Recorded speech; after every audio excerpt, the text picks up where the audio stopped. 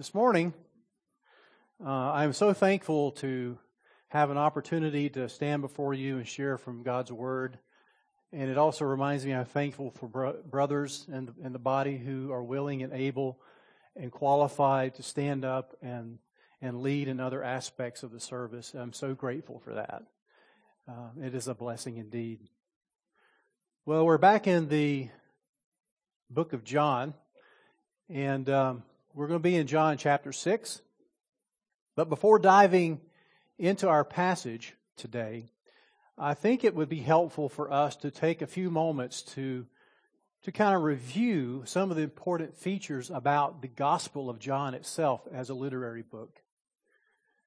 John's Gospel combines three ingredients: what Jesus did, what Jesus said, his discourses and dialogues, and people's responses to Jesus. The Gospel is also the only one of the four that contains a precise statement regarding the author's purpose. For the writer John declares, "These are written that you may believe that Jesus is the Christ, the Son of God, and that by believing you may have life in His name." And that is, of course, John chapter 20, verses 30 and 31. So the primary purposes of this gospel, then, are therefore twofold. They're evangelistic and they're apologetic in nature. Reinforcing the evangelistic purpose of the gospel is the fact that the word believe occurs approximately 100 times in this gospel. The apologetic purpose is very closely related. John wrote to convince his readers of Jesus' true identity as the incarnate God-man, whose divine and human natures were perfectly united into one person as the prophesied Messiah and Savior of the world. Now, the first 6 chapters of the Gospel form one large unit. They proclaim the glorious Son of God who became flesh, is shown revealing Himself to an ever-widening circle of individuals, and then is rejected. First in Judea in chapter 5, and then in Galilee in chapter 6. John's Gospel focuses on Jesus as the Word, the Messiah, and Son of God, who brings the gift of salvation to mankind who either accept or reject the offer. Now, we've been in chapter 6 for some time. And as Pastor Jim has gone through verse by verse in this chapter. And we have seen Jesus perform some of His greatest recorded miracles. We have seen Jesus use a little boy's lunch of bread and fish and supernaturally create more than enough food to feed over 5,000 people. Some commentators estimate He fed between 10 to 20,000 people, including men and women and children. But only 5,000 were men. And this is the only miracle that's recorded in all 4 of the Gospels. Now, we also see that He's walked on the water, the Sea of Galilee, to join His disciples who sailed out without Him. And also the feeding of the crowd, it sets up one of Jesus' greatest evangelistic messages, the Bread of Life discourse, to an ever-increasing crowd of followers that flocked around Him. And today we're going to bring this chapter 6, to a close. And what I think is really one of the saddest endings in all of Scripture. So if you will, please turn in your Bibles to John chapter 6, starting with verse 59, we'll be going through 71. And as you're turning there and you find your place, please stand and honor the reading of God's Word. John chapter 6, verses 59 through 71. These things He said in the synagogue as He taught in Capernaum. Therefore, many of His disciples, when they heard this, said, "This is a difficult statement. Who can listen to it?" But Jesus, conscious that His disciples grumbled at this, said to them, "Does this cause you to stumble? What then if you see the Son of Man ascending to where He was before? It is the Spirit who gives life. The flesh profits nothing. The words that I have spoken to you are spirit and are life. But there are some of you who do not believe. For Jesus knew from the beginning who they were who did not believe, and who it was that would betray him. And he was saying, for this reason I have said to you that no one can come to me unless it has been granted to him from my Father. As a result of this, many of his disciples withdrew and were not walking with him anymore. So Jesus said to the 12, you do not want to go away also, do you? Simon Peter answered him, Lord, to whom shall we go? You have the words of eternal life. We have believed and have come to know that you are the Holy One of God. Jesus answered them, did I myself not choose you, the 12? And yet one of you is a devil. Now he meant Judas, the son of Simon Iscariot, for he, one of the 12, was going to betray him. You may be seated. And a short prayer. O gracious God, your words are indeed life. We pray now that your Spirit would speak to our hearts and that your word would not return unto you void. For it's in his name we pray. Amen.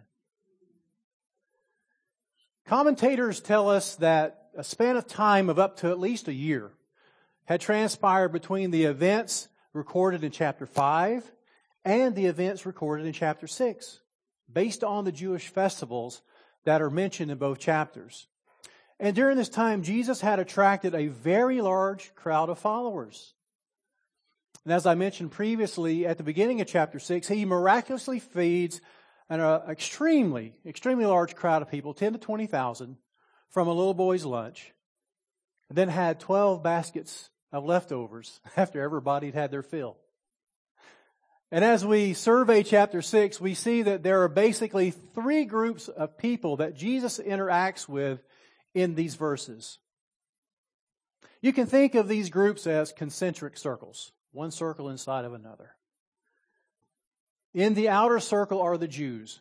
The Jews are the religious leaders of the local synagogues. In the middle circle is the crowd that followed Jesus around. And they're sometimes referred to as the crowd, as in verses 2 and 24 and 22. And John also refers to them as, with the general word, disciples, as in verses 60 and 66. And finally, the third group are the inner circle of the 12 disciples whom Jesus had chosen early on in his ministry and spent most of his time with. John refers to this group as disciples in verses 3, 16, and 24, and he addresses several of them by name in the course of the feeding of the crowd.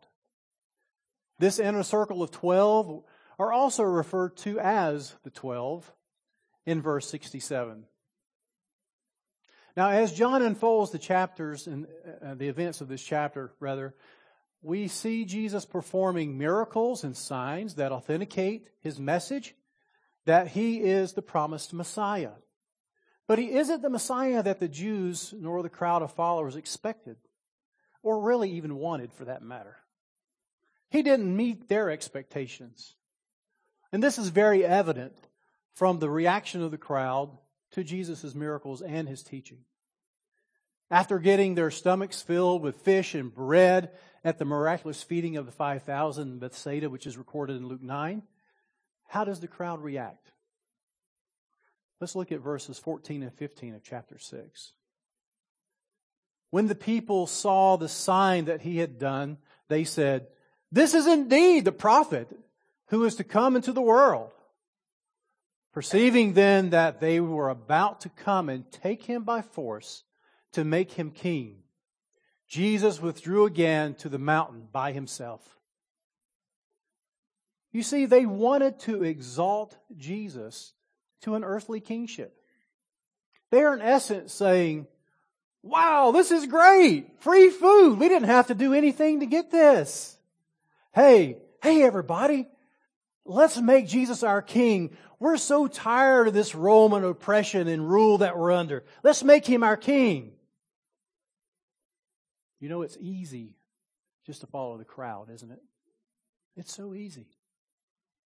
And what's Jesus' reaction? He withdraws. He withdraws from them because that wasn't his purpose in coming. He wasn't there to set up an earthly kingdom. He was about establishing a heavenly kingdom. So sometime later, in the darkness of the evening, Jesus is still out on the mountain somewhere. We don't know exactly where. He's by himself. The crowd, many of them probably turned, and some of them may have went to their homes. The ones that stayed there by the sea, getting ready to settle down for the night. And the 12 disciples decide, it's dark. We got to get out of here. So they jump in the boat. They don't know where Jesus is at, you know. So they get in the boat. And by the way, it's the only boat on the shore, according to verse 22. That's what it tells us. And they set sail. They're going to Capernaum. And what happens? Jesus performs 2 more miracles. First, by walking the 3 to 4 miles out onto the Sea of Galilee to meet the disciples in the boat. Now at first, they're afraid. But he calms them with his words. It is I. Do not be afraid. And then after receiving him into the boat, they are miraculously, as John records, immediately at their destination in Capernaum. Now we notice in verse 24, we see the crowd seeking Jesus. And, the next morning, the crowd gets back up, wakes up, and they realize 3 things. Oh, wait a minute. Jesus is not here. We saw the disciples get in the only boat that was on the shore, and Jesus didn't leave with them. So, what do? They get into the other boats that had come close from Tiberias to go to seek Jesus. They head off to Capernaum, all right? And they find him. Verse 25 tells us that the crowd investigates this incident that occurred, that they witnessed, with a question to Jesus in verse 25. When they found him on the other side of the sea, they said to him, Rabbi, when did you get here? Notice Jesus' response in verse 26. Does Jesus greet them with a warm welcome? Does he say, oh, hey, everybody, I'm so glad to see you. I'm so glad you're able to join us today for this synagogue teaching service today? No, not at all. No, Jesus doesn't pull any punches. He cuts actually through the chase of their question, and he confronts them with the true motive of why they were seeking him in Capernaum. Verse 26 says, Jesus answered them, truly, truly, I say to you, you are seeking me not because you saw signs, but because you ate your fill of the loaves. Now, the crowd, it's only interested in the free physical comforts that Jesus could provide and the sensational signs and wonders that he's performed. Yet Jesus continues to teach them and the Jews about the heavenly realities of who he is through the use of physical terms and concepts in the Bread of Life discourse. But they can't get past their literal interpretations of his figurative language. Jesus keeps telling them, and I can see it's almost like there's neon signs with arrows pointing at him. It says, I am the bread of life. Whoever believes has eternal life. Believe. And the crowd just stands there in unbelief. And the Jews grumble and dispute among themselves and reject Jesus.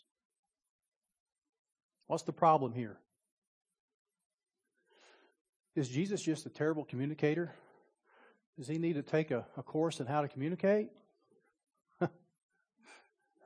Is there a lack of evidence to prove his claims?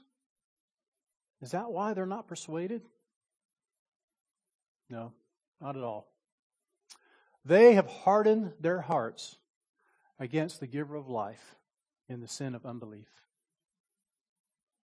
Twice, Jesus reiterates the truth of the effectual call of the elect. Once to the crowd in verse 37, where he says, "All that the Father gives me will come to me, and whoever comes to me, I will never cast out." And then he says it again in response to the Jews in verse 44. He says, "No one can come to me unless the Father who sent me draws him, and I will raise him up on the last day." Now, admittedly, there is great mystery involved here, but we cannot dismiss what Jesus plainly says. There is a sovereign choice and divine activity involved in bringing the unredeemed to saving faith. Now, we don't have the time to explore this topic today, but Pastor Jim did a couple of weeks ago. So I encourage you to go to our website and listen to that sermon. And also, in your own study, go to Romans 9 and several other passages. You can wrestle with this topic. What you're going to discover is that salvation is a gracious gift of God. But now let me dispel a couple of two extremes that many struggle with in terms of God's sovereign choice and election. First, let me state this. In heaven, you won't find someone whom God saved who genuinely didn't want to be saved. Second, in hell, you won't find someone whom God rejected who genuinely wanted to be saved. So get the extremes out of your mind, okay? Because that's not the God we serve. Now, as the Jews grumbled and disputed among themselves, and the crowd stood in bewilderment and unbelief over the things that Jesus was saying about himself, he links the spiritual realities of his future atoning sacrifice on the cross in very real physical terms. And it's in verse 56. And this metaphor is what pushes his hearers over the edge. In verse 56 he says, "Whoever feeds on my flesh and drinks my blood abides in me and I in him."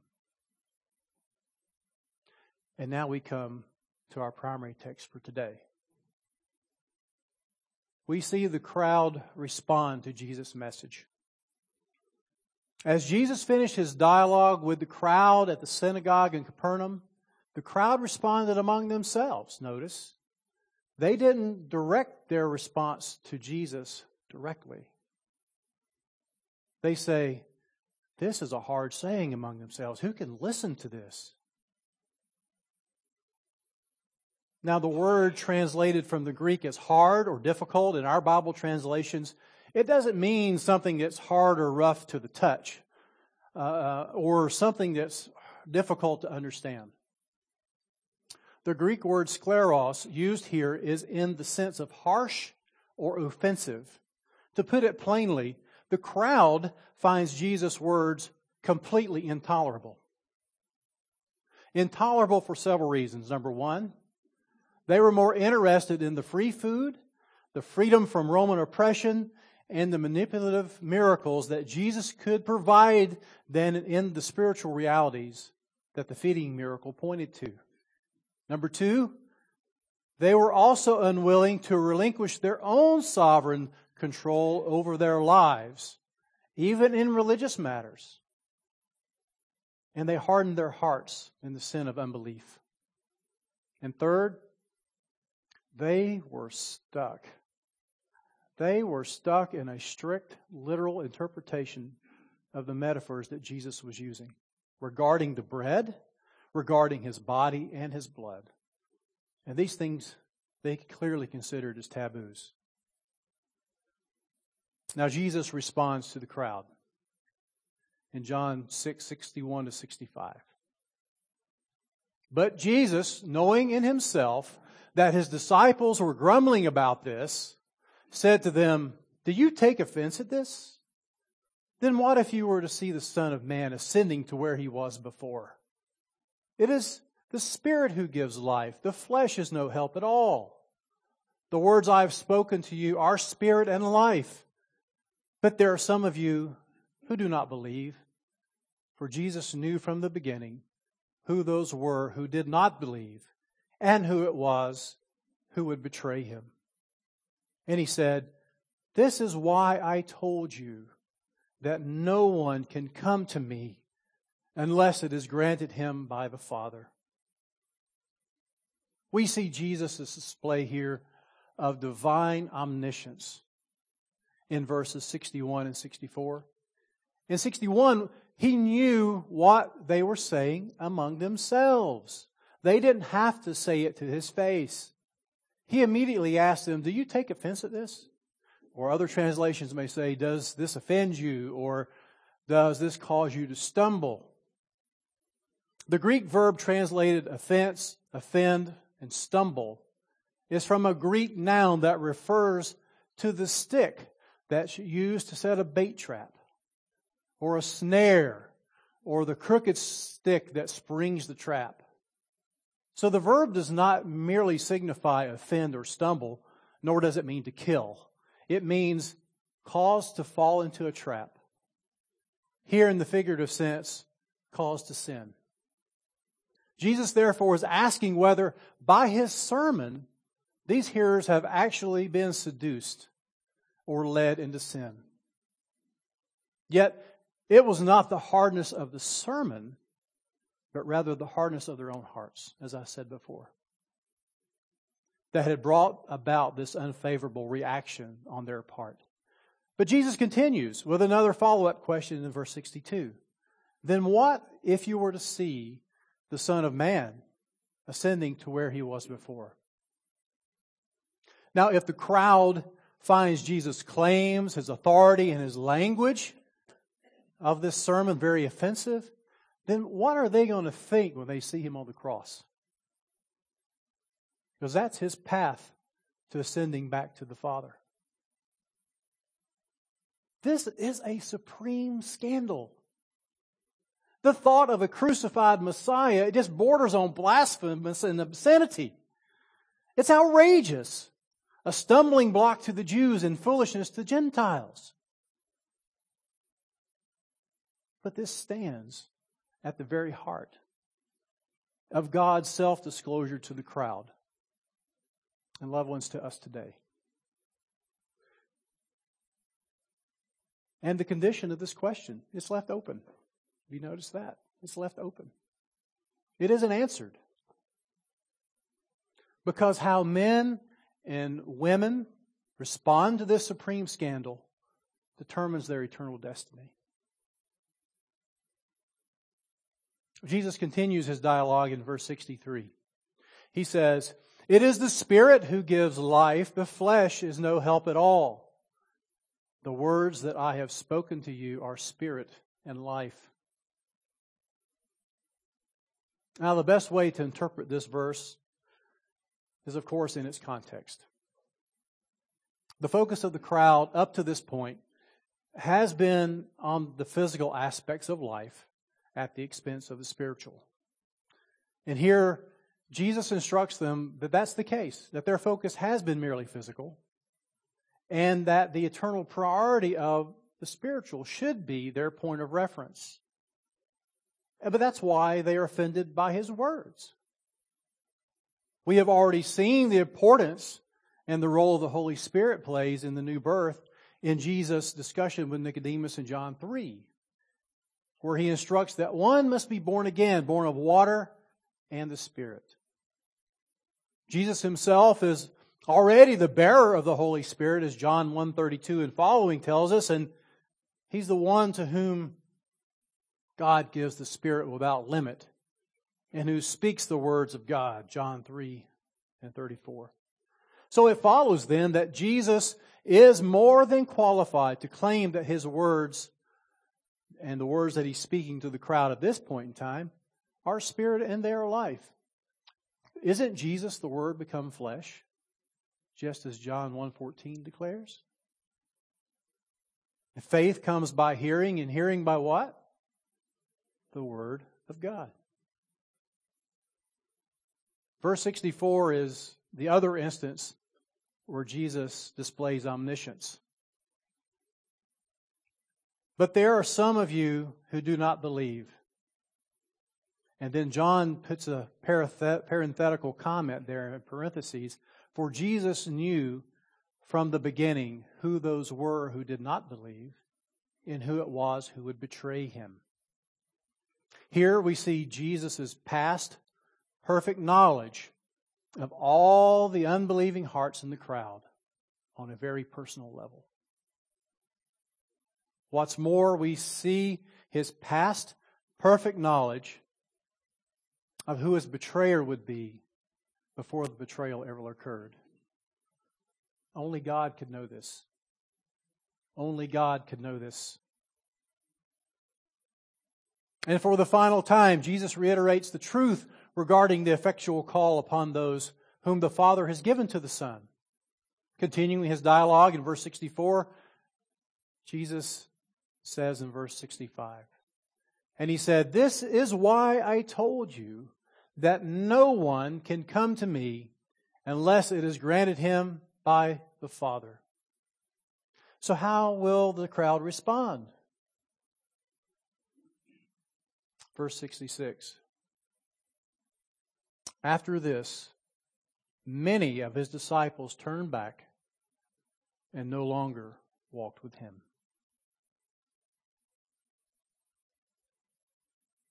These are some of the saddest words recorded in Scripture. It was a full-on rejection. Decisive. Final. The commitment of the crowd was merely superficial.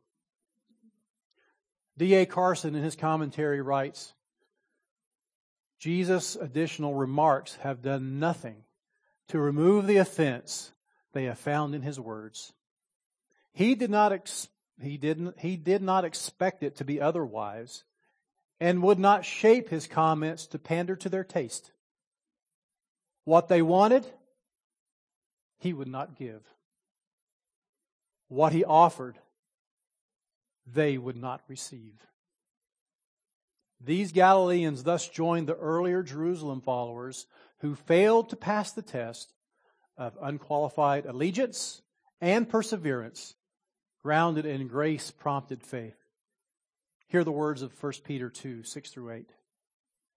For it stands in Scripture, "Behold, I am laying in Zion a stone, a cornerstone, chosen and precious, and whoever believes in him will not be put to shame.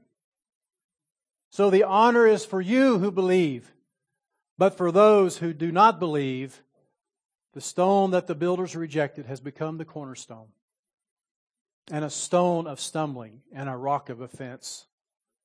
They stumble because they disobey the word, as they were destined to do."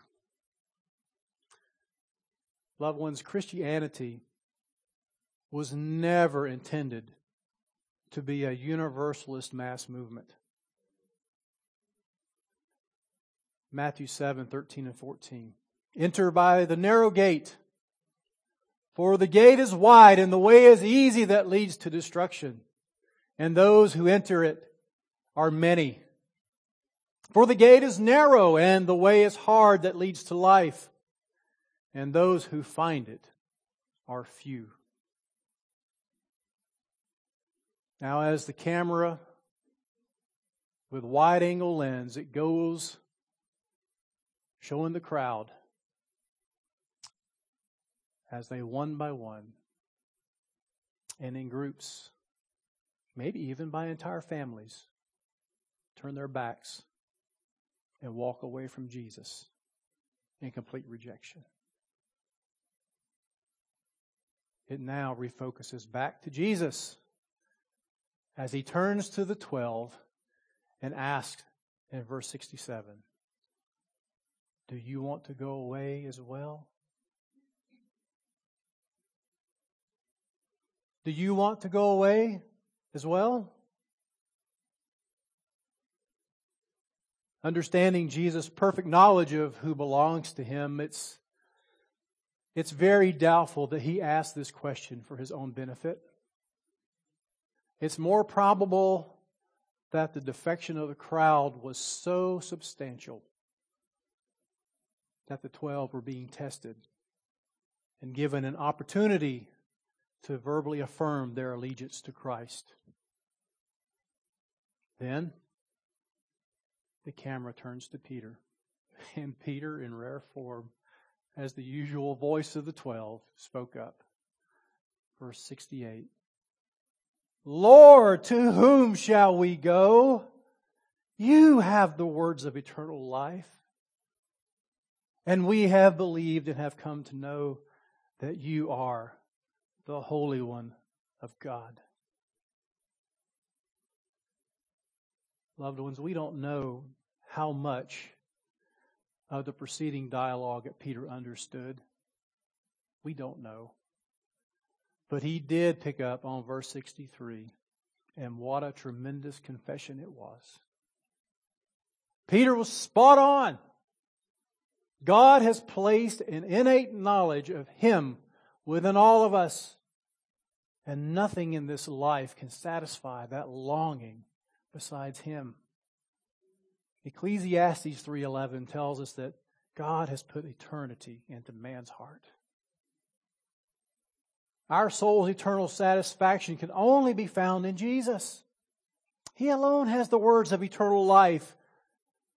The other world religions, they attempt in vain to satisfy the soul, as Paul discovered when he visited Athens in Acts 17. My goodness, they had shrines for every known god of that time. And they even had a shrine for the unknown God, just in case they missed one. But I can hear, as Peter makes his confession, I can hear the others among the 12 agreeing with Peter and nodding in affirmation. But on the heels of this glorious confession by Peter, the camera once again goes back to Jesus as he speaks and he makes a startling revelation. Verse 70. Did I not choose you, the 12?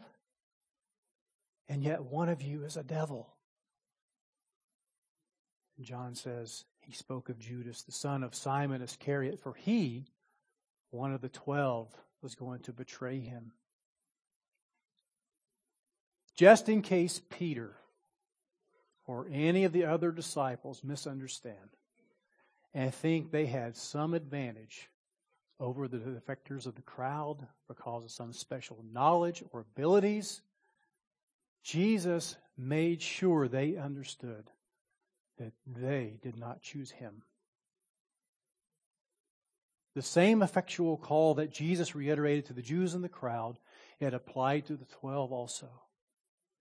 And while they were all chosen by Jesus to be part of that inner circle, one was a devil, diabolos in Greek. It means slanderer, accuser. And John identifies him as Judas Iscariot, the eventual betrayer of Christ. And as Jesus makes this statement, the camera moves from Jesus' eyes to the eyes of each disciple.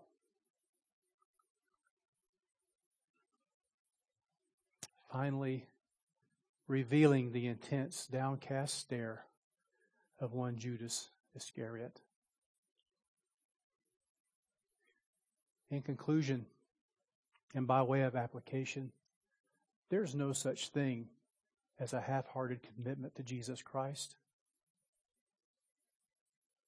Since Jesus wasn't shocked by the defection of the crowd or the Jews or even the eventual betrayal by Judas Iscariot, it should be no surprise to us that someone who attends church their entire lives could be an unbeliever. And this is cause for each of us, everyone sitting in this place, to heed Paul's instructions to the Corinthians and to test and examine our own lives for evidence of salvation. What would such evidence look like? It would include trusting Christ. It would be obedience to God, growth in holiness, the fruit of the Spirit, love for other Christians, positive influence on others, adhering to the apostolic teaching, and the testimony of the Holy Spirit within. Friends, would it be wrong to be amazed at the unbelief of a person who grew up with a Christian upbringing, who was urged to consider the claims of Jesus, who reads their Bible most days and came here Sunday after Sunday after Sunday to listen and learn and just walk away and do so routinely? The thought of such a thing, it just intrigues me. I hope this doesn't describe you today. Well, I want to end as affectionately as I can to implore you, if this does describe you, to move off the fence. I want to end the day with a quote. It's a rather lengthy quote, and I appreciate your patience.